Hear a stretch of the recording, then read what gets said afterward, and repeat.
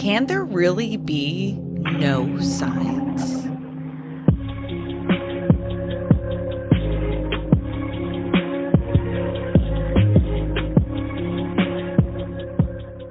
Hey everybody, welcome to Crime Over Cocktails. I'm Tiffany, your host, and tonight I'm going over the case of Anjelica Hadsell. Everything you will hear in tonight's episode is from NBC News Dateline, The Jacket, People Magazine, The Cinnaholic, 13 News Now, The Virginian Pilot, 10 on Your Side, and 3WTKR. I don't know either. Anjelica Hadsell, who liked to go by AJ, was born on August 9th in 1996 in Chesapeake, Virginia. It was just her and her mom, Jennifer, up until about the age of when she was a toddler, and her mother met Zach. They ended up getting married and having 2 daughters of their own. AJ really never knew her father, so he became her father. They were just one big happy family. Unfortunately, after 7 years, they decided that it just wasn't working for them anymore. It was time to get a divorce. AJ was somewhere like about 8, I do believe, when this happened. And it was hard on her, but she had to be there for her younger sisters. In 2010, Jennifer met Wesley Hadsell. They were only dating for a month before they got married. They also ended up having a child together. Wesley even went as far as to adopt AJ. She was going to Longwood University, and she was double majoring in information technology and computer programming. She was very smart and very motivated. She loved sports, too. She played field hockey, softball, and even swam for all 4 years of high school, along with volunteering for several charities. While doing all of that, she was even able to maintain a 3.8 GPA. In March of 2015, there was a lot going on, and it also happened to be spring break. AJ decided that she wanted to come home for spring break. Her mom and Wesley weren't doing so good. He had just been caught with drugs, so she kicked him out, and he was now living in a motel. She was going through a breakup with her boyfriend, Josh Campbell, and just the stresses of being a freshman in college. There was a lot going on. On March 2nd, around 7 a.m., AJ was speaking with her mom. Her mom was getting the kids ready for school, and she was on her way to work. She works as a contractor at a joint expeditionary base in Little Creek. As the day went on, AJ was in contact with her mom and her dad. She was replying to them, but they noticed that she was vague. That wasn't really like her. Her mom was like, "Hey, what are you doing?" And the reply she got was, "Out with friends." AJ never responded like that. She was a good kid. She'd tell you who she was with, where they were, or where they were going. But her mom thought, her and Josh broke up. Maybe she just needs to be alone, or maybe she just wants to be with her friends. When her mother returned home with her sister, AJ still wasn't there. But what they did notice was her wallet was still there. It was on the couch. She still had her music playing. The laundry was only half done. And the door was unlocked, the front door. They just felt like something wasn't right. They do find a note from her that says, "With everything going on, I need time." Her mom's thinking, all this is just off. This isn't AJ. She never left notes before. Again, she's a good kid. She's going to tell you personally, either text you, call you, something. She's not going to leave a note.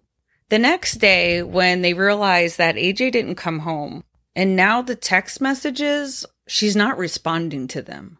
Mom was reaching out to friends. Nobody had seen her. Alarm bells went off. So Wesley went to police so he could report her missing. Detective Benjamin took the case, and something that he noticed was just how everything was left. He thought either A, she was abducted, or B, she ran away. Everyone that they talked to said AJ would never run away. AJ was a fighter. What teenager's gonna run away but leave their wallet behind? Wesley was also making posters. He was in the media constantly. He wanted everybody to know her face. They created a Facebook account, Bring AJ Home. Now they got to start talking to people, especially the people who were closest to her. Wesley told them that he met up with her at the local gas station so he could give her some money, but she didn't tell him what it was for or why she needed it. They definitely want to talk to Josh. He's the ex-boyfriend, so they're thinking, maybe he's upset. When he comes in for questioning, he tells them that the breakup was actually amicable. He had no ill will, and he also had an alibi for that day. They didn't exactly cross him off the list, but they put him in another pile. They also bring in Zach, the previous father. He tells them that he loved AJ and he treated her as if she was his own. He taught her how to ride a bike, play sports. They had a great relationship up until they separated. He said something just changed, but he provided his DNA. He had an alibi as well. He was working as a maintenance technician for a credit union, and he was on his way. I did read in one of the articles that Zach and Wesley started a business for about 6 months doing handiwork. But after it didn't really go anywhere, that the relationship between them two fell apart and they were no longer friends. Wesley wanted to be in front of that camera as much as possible. He wanted people looking for her. He told them that she was last seen wearing her blue, Letterman jacket with her name embroidered. Now, Jennifer was a little different. She was asking them to respect the privacy and to leave them alone. She threatened to call cops on reporters. She told them, "I'm not playing. This is not your situation. Please respect my family." And Wesley wanted them to put her picture everywhere. About 3 days passed since AJ's been missing.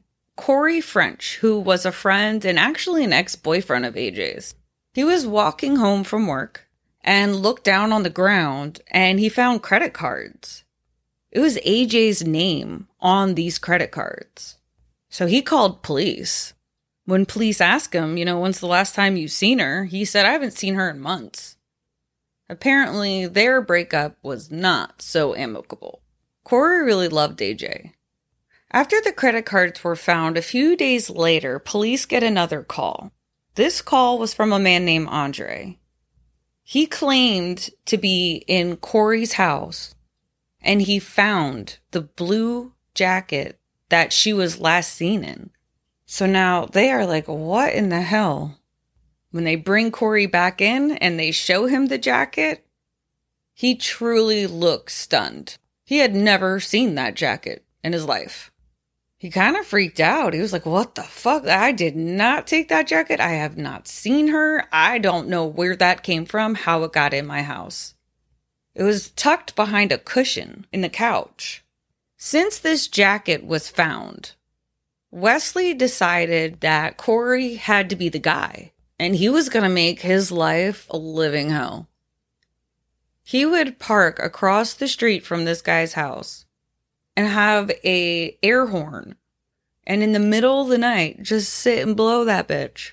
I don't know how he didn't get shot by one of the neighbors. He even ordered a pizza and had it delivered to his house. And on it, it said, "I know what you did." He forgot last summer, but About 3 weeks into the investigation, a call comes into 911 from a man stating that he's found women's clothing on the side of the road. They found a pair of shorts and a bra. The caller was Andre, and the person that was out looking with him was Wesley. They're thinking, what are the chances that they're going to find both key elements in this case, other than the credit card? You found the jacket, now you're finding this clothes. They press Andre pretty hard because both of them were him. And he finally breaks and tells them that he didn't personally find the jacket, but he was told where he could find it. Wesley had gone to him and said that he broke into Corey's house because he believed either there'd be some evidence in there or maybe even AJ. Maybe she was being held captive. When he was inside the house, he found the jacket, but he couldn't take it because he broke in. When they do a background check on Wesley, they discover he had quite the rap sheet. He was a bank robber, breaking and entering and burglary. Shocker. He was calling police constantly with tips. I got a tip that this is over here. I got a tip that this is over there. They decide, let's go check that gas station video surveillance. Let's see if, in fact, they are seen on the video. They watched before the time that he said he was there, after the time. They were nowhere to be seen on that video. They weren't at that gas station. So now they have probable cause because he lied. So now they can search his hotel room. When they were there, they found ammo, and he had that up in one of the vents. Well, you're a felon. You can't have that. So he was arrested on March 21st for having the ammunition. They needed to take it one step further while he was in custody, and they checked his truck. Jennifer told him that he said he wanted to come to her work to switch out his personal van for the work van. So they checked both of them. In his truck, they found a scrunchie and a picture of AJ. In the work truck, they found a GPS. They decide, let's see his routine. Let's see if anything sticks out. For the most part, he does. He has a routine. But there was a slight change one day. He drove to an abandoned house, which is like 50 miles from her home. That van went to that location 2 days after she went missing. They also found a shovel, work gloves, and some duct tape. None of the other daughters' pictures were found on him. Only AJ's. When they go to this house, they look around, and it's all overgrown. And the detective said on Dateline The Jacket that it was kind of eerie. It just had an eerie feel to it. They looked around, they didn't see anything. So he started to head around back. And there was kind of like a makeshift bridge over a drainage ditch. And there was a plywood board, which was their bridge. So he walks over to it and kind of uses his foot to lift it. 5 weeks after AJ went missing, they found her. His GPS led them right to her body. She was laying in the ditch, face down. They also had phone records to show that AJ and Wesley's phones were pinging off of the same towers, heading towards that home. So authorities believe that she was forcibly taken from the house while she was there folding her laundry, listening to music. They believe that mostly it was because he wanted to rape her. When her autopsy comes back, everyone's scratching their head a little bit. Her manner of death was heroin poisoning. AJ didn't do drugs, especially not heroin. So they go back to his hotel room and they do a deeper search. Up in one of the ceiling tiles, they found heroin. They were able to see that the day that AJ died was March 3rd. So she was alive for almost 24 hours, maybe a little more, I don't know exact times, with him. They believe he raped her and then forced the heroin into her body. Trial was in January of 2022. His defense said that AJ was depressed and she killed herself using migraine medication. Like, are you serious? Her mother took the stand and told them, there were no red flags. She never saw any of this happening. They brought his drug dealer onto the stand, and he told them that right after AJ went missing, he sold Wesley some heroin. He had this all planned out. This man tried to ruin that boy's life. He could have been locked away at the age of 18 for something he didn't even do. He planted the evidence. He made those text messages. He tried to frame Corey every and any way that he could. Of course, Wesley saying that he would never hurt his daughter. He did not do this. He did not have any involvement. He doesn't know who was involved. That he was trying his hardest to get this solved, not the one who was committing it. The prosecution laid out that he had a window of opportunity to attack AJ. He took a 2-hour lunch the day that she disappeared, when they usually only take 30 minutes. He had a co-worker testify saying that when he came back from lunch, he was not his normal self. He seemed very preoccupied, kind of angry, so much that his boss sent him home. I was like, dude, you need to take that somewhere else. It took the jury 40 minutes. 40 minutes to come back with a guilty verdict. And he received a life sentence. He was never charged with the sexual assault, though. That's kind of like pisses me off. They're never going to know exactly what happened, but they do believe it was because he was obsessed with her and he was on drugs. Her mother, Jennifer, stated, "You kind of look back and you start replaying events leading up to everything. And the last few times I saw her, when we were together, you try to find something that would raise a red flag. Now that you know what you know." And there wasn't anything. Her mother said, "I do feel that she was taken from the house. I don't feel that she went willingly. That is really, at this point, the only thing that I would say I know that happened." Her mother set up a scholarship in her name, and to be eligible, you have to meet the criteria that reflect AJ's achievements. The winner has to have at least a 3.0 GPA and must participate in at least 2 sports for 2 years each. This case just kind of pulls on the heartstrings for all different kind of reasons. I could not imagine being in that mother's shoes, knowing that I brought this man into our home and he raped and killed my daughter. Absolutely, this has nothing to do with her, not her fault. I do believe 1 month of knowing somebody and getting married it's not long enough.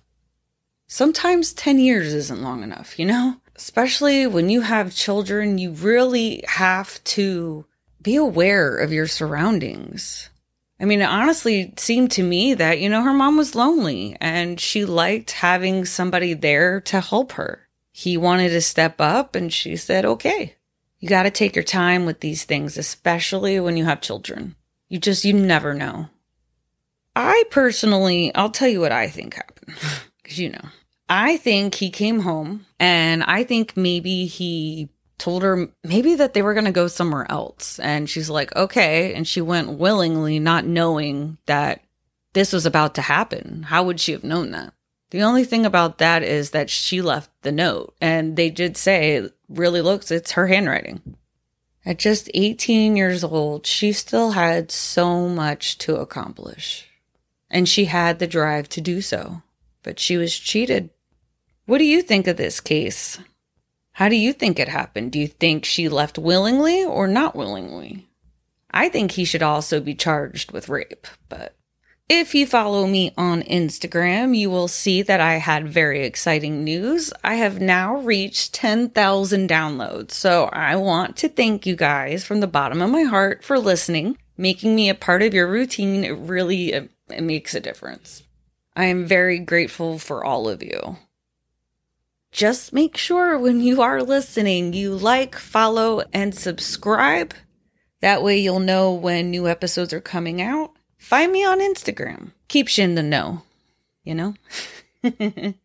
If you or yourself is also dealing with addiction, I have a substance abuse line there for you, and they will help you get the help that you need. All right, you guys, we'll talk crime another time. Bye.